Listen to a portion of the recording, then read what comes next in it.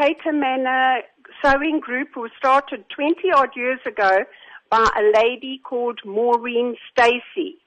And she started it to teach ladies how to sew so that they could learn how to sew and make garments and items for sale in order to, make an income. How would you describe women taking up sewing as a career path? How rewarding is it really? Ladies who are unemployed and need to earn an income. So we teach them how to sew.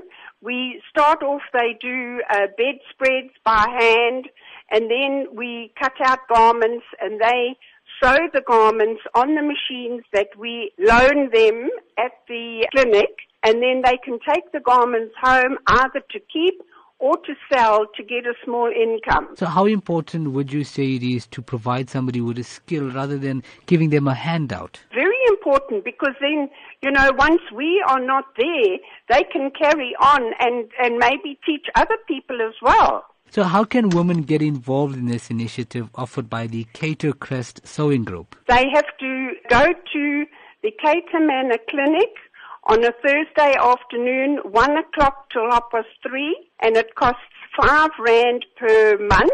We supply the sewing machines, the fabric, cottons, everything. So what would be some of the main designs learned through the training? We teach them how to sew children's clothes and also clothes for themselves, which they can either use or sell to get a little income. And how would you encourage a woman out there to take advantage of this opportunity and learn how to sew? If they want to better themselves, this is an easy way, and it's inexpensive. It costs R5 a month. It's not like they have to pay a huge amount to learn a skill which will benefit them in the long run. What sort of skill is required from a person who is interested in taking up sewing as a career or just a hobby? Nothing. They don't need to know anything.